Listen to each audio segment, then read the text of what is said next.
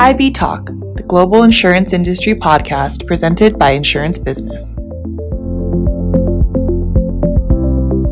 Hello everyone and welcome to the first edition of the Global Insurance Industry podcast IB Talk in 2021. I'm your host and Insurance Business Managing Editor, Paul Lucas, and hopefully your year is taking off, flying high, just generally moving in the flight direction.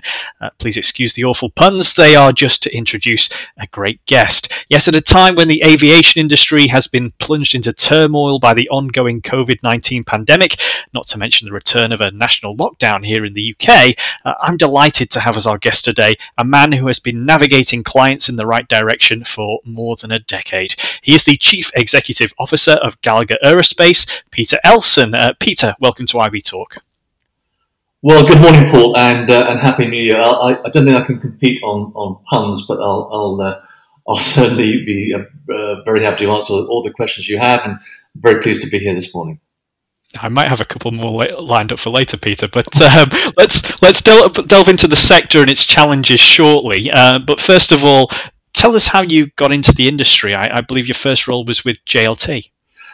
Well, actually, I go back a little bit further than that. But so how did I get into the industry? Well, I was very fortunate that my dad was in the city, and while I was studying at university, he helped me to get a summer job with an insurance broker. And that was a great opportunity to get first-hand experience of the industry, understand something about working in Lloyd's, and whether that would be potentially a sector to consider for my future career, if of course anyone would have me. So anyway, I went back to university. I graduated and came out probably like a lot of people, fit for nothing much more than socialising and sleeping.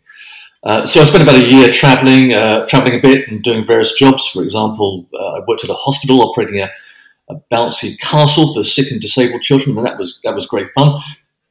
I was also a pharmacy porter for a while, and actually that's when I met my wife when I was doing that job. She was a children's nurse, so it was probably I guess I should say my most successful job ever in that respect. But after a year or so, my bank manager called up with me and felt it'd be a good idea. This was in the days before student loans, by the way. He thought it'd be a good idea if I paid off the overdraft I'd racked up. So I needed to think about a proper career, and having genuinely enjoyed my previous summer job in the city, I applied to a few insurance brokers, and I was very fortunate to be invited to some interviews. Actually, the first interview I had, I recall vividly, it seemed to be going pretty well up until the point when the interviewer said, but by the way, this role is for a fluent Spanish speaker. which I wasn't, but he went on to say, "So you do speak Spanish, don't you?" And in a rarely inspired moment, I replied, "No mucho." And what was extraordinary about that was that I suppose recruitment was less rigorous in those days than perhaps it is today, but that answer seemed to satisfy the requirements. And I was called back for a second interview, but happily, before that progressed, I'd had another interview and been offered a job with a company called Leslie & Godwin, which is one of the many, many heritage companies that later went into Aon and made Aon what it is today, I guess. And I started there as a junior broker working on airlines, aerospace manufacturers, airports, and general aviation. And so that was really how I came to be in this industry. And it's been an industry I genuinely love. It's given me huge opportunities and a really rewarding career. Yeah, and you've obviously held a sort of a host of roles focused in aerospace in general ever since then. What sort of led you down that route in particular? Was it love at first flight? There we go. Well, I like most people, I'm fascinated by flight. And unlike some people, I also enjoy travel. I enjoy business travel. I enjoy flying. I have to say that insurance has provided amazing opportunities for me to journey around the world to see lots of things I probably wouldn't have had a chance to see in another career, and meet lots of very interesting people from different cultures and backgrounds. But I have to admit, I'm not a plane spotter, and I'm not a space technology geek. I'm an economist by education and commercial rather than engineering by orientation. But I think, working in aerospace, working with airlines, working with space operators, these are all areas which I'm very interested in. I'm sure a lot of people are too.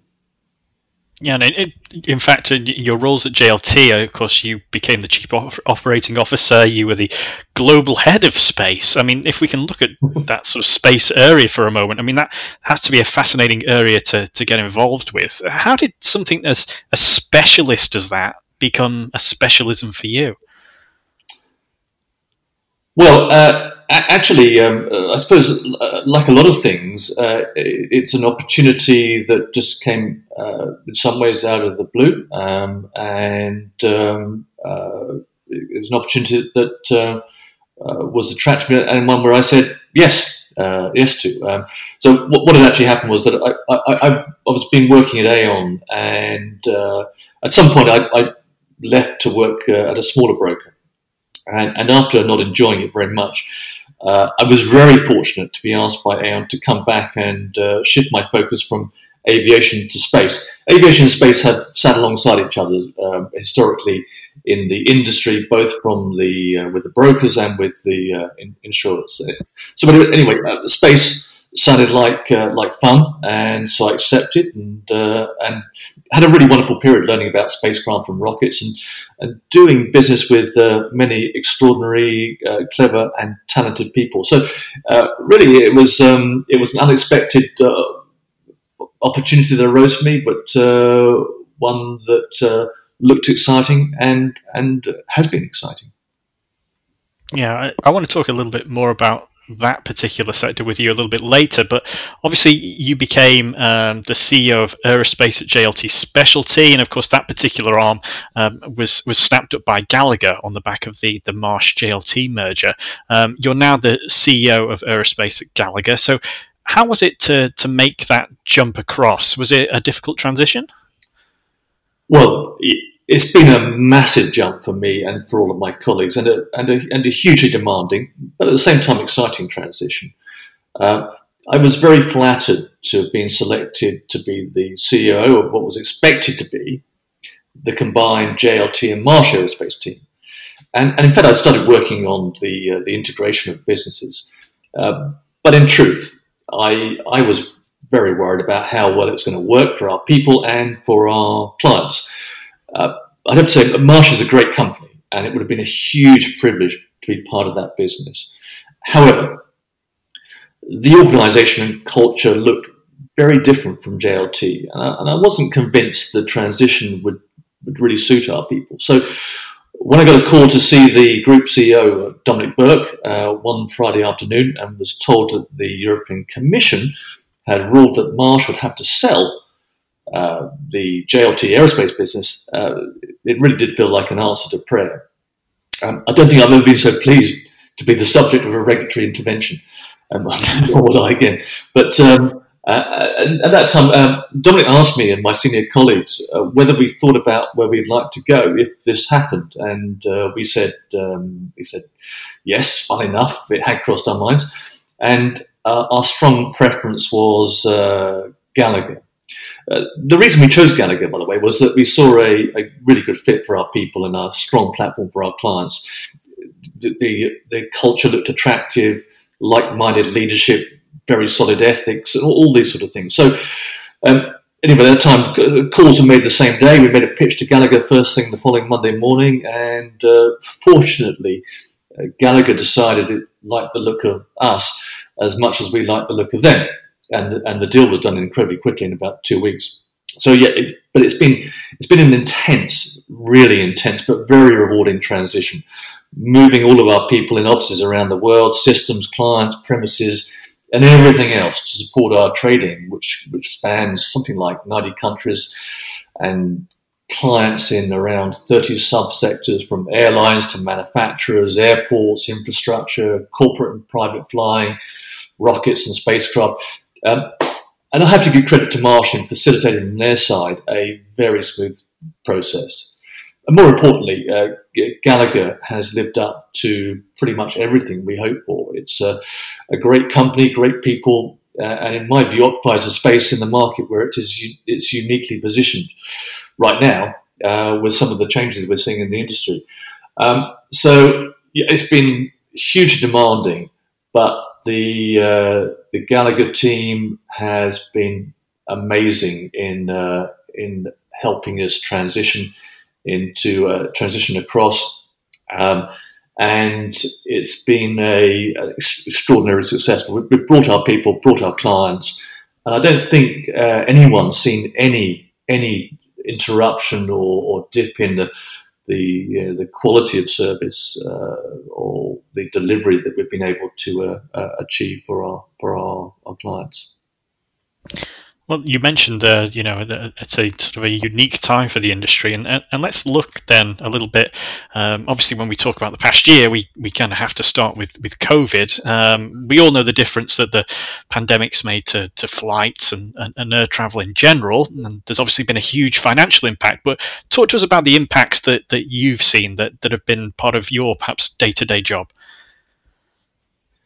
Well, for my day-to-day job, we have, fabulous clients, and many of them have been with us for a long time. So we're here to support those clients, and so in the last the last 10 months or so, we've been really focused on making sure that we did everything possible to support them through this crisis for the industry.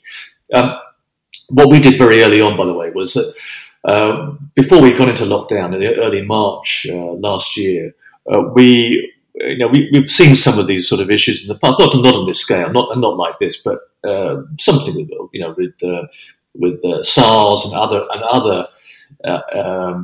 other issues which have affected the industry perhaps on a more regional basis than it has in the case of COVID-19. But so we set up a task force very early on, looking at all aspects of our operations and preparing to make sure that we were able to deploy the best of Gallagher through whatever came at us.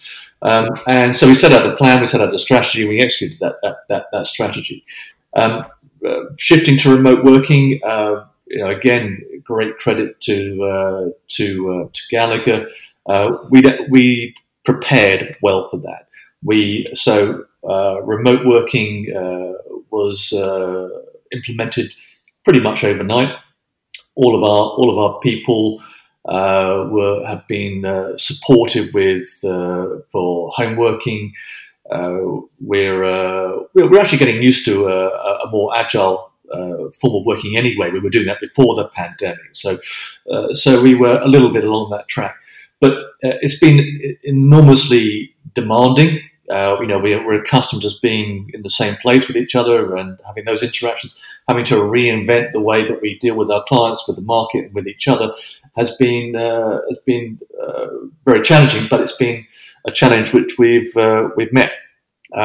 Again, I don't think I'm pretty confident that not one of our clients has seen any dip in service or any adverse change in service throughout that process. So we've had to think differently about the way we operate.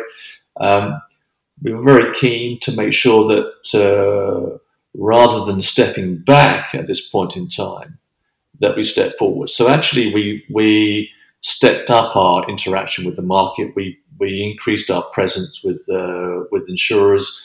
We increased our communication with clients. We reinvigorated our focus on new business at a time when received wisdom was that nothing would move. No business would move while things were locked down. Actually, the opposite was true.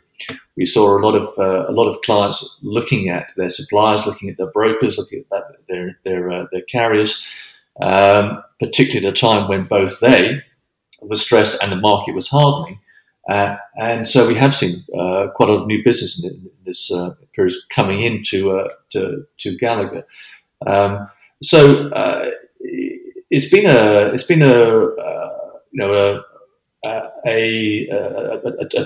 unprecedented time, but one where the team has absolutely stepped up and made sure we've done everything we can do to help our clients through, because at the end of this, we need a client base and we need the clients, our clients, to recover. From our perspective, we want to continue doing everything we can to help them. And talk to us about the aviation industry itself. I guess there's been a lot of changes in terms of risk management elements here. I would assume there are a lot of new processes in place.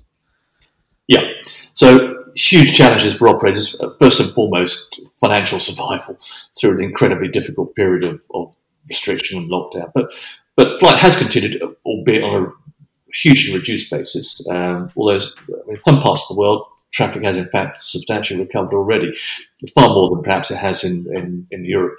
And for the flights that have continued, there's been a great deal to overcome, such as tracking the myriad of constantly changing restrictions implemented by governments around the world, standing down flights at a moment's notice, rebooking and refunding passengers, adopting new precautions to protect passengers from COVID on flights, or as they make their way through airports. Also, some of that, the regular operational stuff has been impacted. Airlines have had to make sure that their pilot training and their crews are up to date, and that the maintenance is taken care of in a world which has changed, and where the normal operating procedures have had to adapt very quickly. So it's been an intense period for our clients. And it's going to continue to be an intense period for as long as the COVID and lockdown remains with us, but hopefully will not be too much longer. But also, of course, insurers have have been very focused on how well the airlines are coping operationally with those challenges, as well as some changes in risk profile. For example, we've seen a massive accumulation of insured value in aircraft that are usually dispersed around the globe or flying. Those aircraft having been parked on the ground in great concentrations at airports, with hugely increased exposures to things like natural catastrophes such as windstorm or terrorist incidents, these sorts of things. So the risk profile has changed. It hasn't gone away. And both the clients and the insurers have had to cater for those changes, and they've catered very well. And what's been the impact on claims? Because I suppose theoretically people might think, well, if there's fewer flights, there's got to be fewer claims. But judging by all those risk elements that you've described, I'm imagining that might not be the case. Well, absolutely. So in general, yes, of course, we think fewer flights, fewer claims. And to some extent that's true, but not proportionally. We've still seen a level of attritional losses, those sort of bumps and scrapes that happen from time to time. Yes, of course, those have been reduced. But sadly, there's also been quite a few fatalities this year. And we go back to the Ukraine loss, which was really before the COVID-19 pandemic. But also since then, Pakistan and Air India have both had catastrophes. And it's true to say that overall the industry safety has been improving a lot, and claims are expected to be down in 2020, but they're not down to the extent that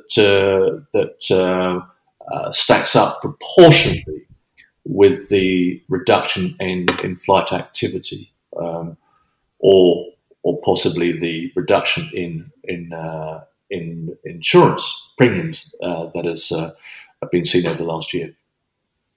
And has there been a sort of a different impacts for cargo compared to passenger flights? Absolutely. Cargo airlines and Gallagher represents an outstanding cargo operators.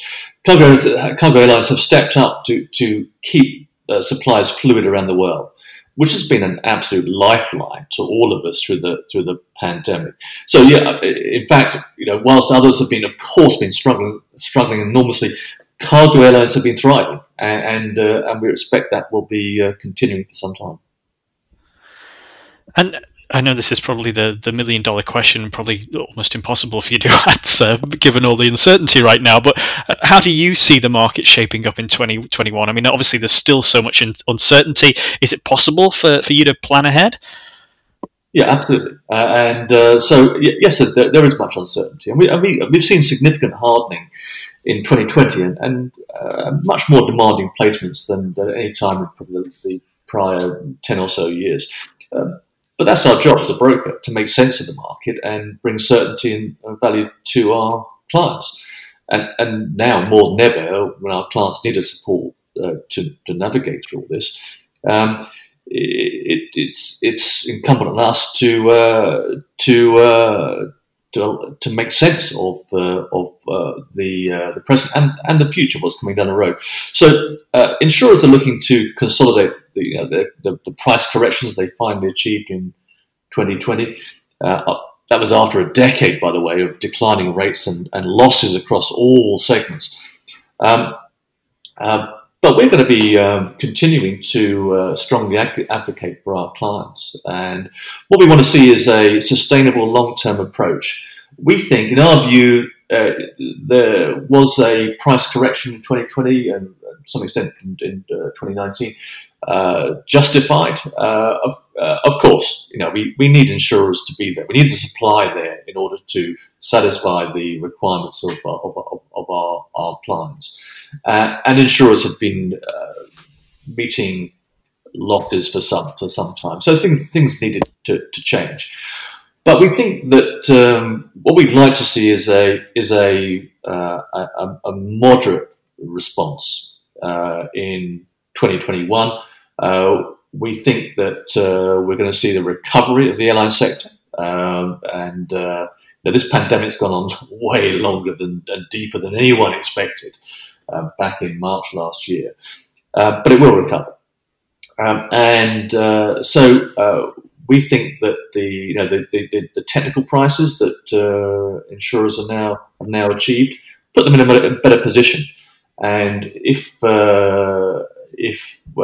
we then factor in increased exposures, that should lead to the expansion of the premium base that I think insurers are looking for or need. We would strongly discourage insurers for pushing on harder and faster with further price increases or technical rate increases in 2021. We think that the market is in better shape than it has been for many, many years, and therefore it's well placed to serve the client base as it stands today. Obviously, you've given us a little bit of advice for the insurers there, but what about for the brokers operating in this space? Can you tell us a little bit about maybe the sort of questions that clients are asking Gallagher right now, and how brokers can address those questions? Yeah, of course. Well, I mean, clients have been primarily worried about costs and how can they achieve alleviation, return premiums on current policies and renewals that deliver all the cover they need with the most effective structures and pricing. That's no different from any other time in one sense, but it is right now because the client base is so stressed by their environment and the need to get through this and survive.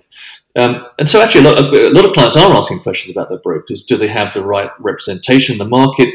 What creative ideas can their broker develop with insurers? Are they getting the right quality of security? How can they be confident their cover and pricing are as good as they could be? This is a natural consequence, I think, of when the market hardens, because hard markets put greater demand on specialist capability compared to when the market is soft, when capacity or when supply is abundant, and frankly less skill is needed to get not necessarily the best outcomes, but what look like good enough outcomes. Right now, our clients, the airlines in particular, they need the very best that can be achieved in the market, and so I think actually clients are looking for brokers to demonstrate the quality of their delivery, the quality of their service. And they are reviewing their agents and their carriers because because of the disruption to the broker sector. I mean, we saw the Marsh acquisition of JLT, the new entrants that subsequently come into the market. Many people have moved broking house in the last 2 years, and now we have the Aon merger with Willis. All of these things have introduced a new dynamic and really force clients to make a choice. Do they stay with their corporate brokers, even though their teams may have been depleted and their relationships changed, or do they take a leap of faith with some of the new and unproven brokers perhaps climbing mountains involved in setting up from nothing?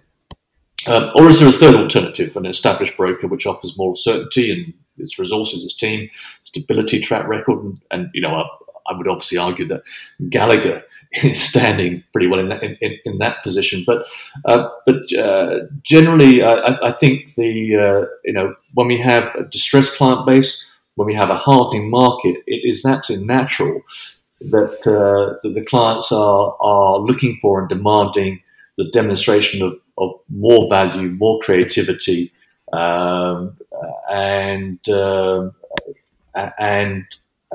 quality service, and they should do that always. But I think the current environment is putting more emphasis on that, and causing them to question. I think where can they best be served in this environment. I think the sort of the changes in the broker market are probably worth a podcast of their own. But I do want to just change pace with you for a moment, because I mentioned earlier that I'd like to just ask you a very quick question about the space sector as well, because it is so interesting. The clientele in the market has really changed, hasn't it, from sort of geostationary operations to these new space clients, as they're called. Can you explain some of the changes to us?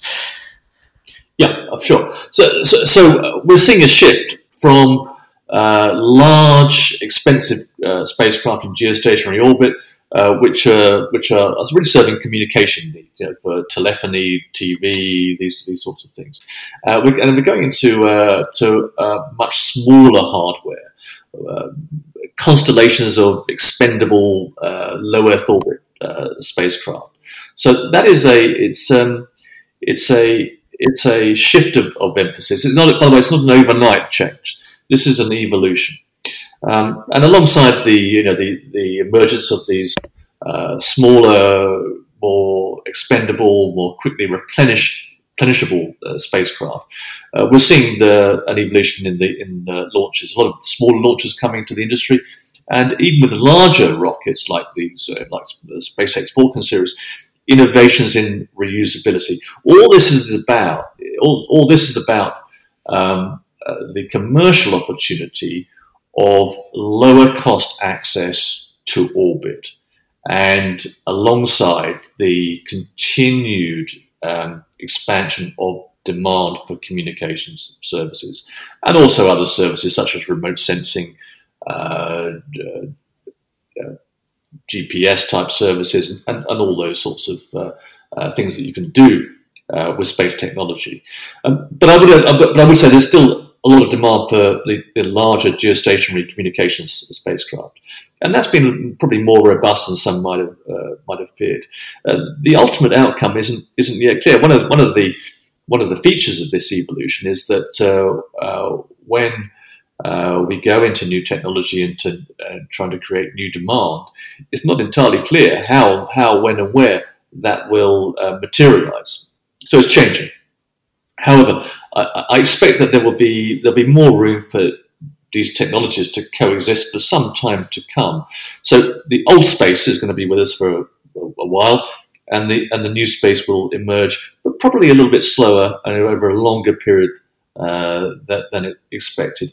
But it's very exciting. And I mean, what's exciting about it is to see, the opportunity for a lot more connectivity in service, the opportunity for people, for space tourism that's emerging.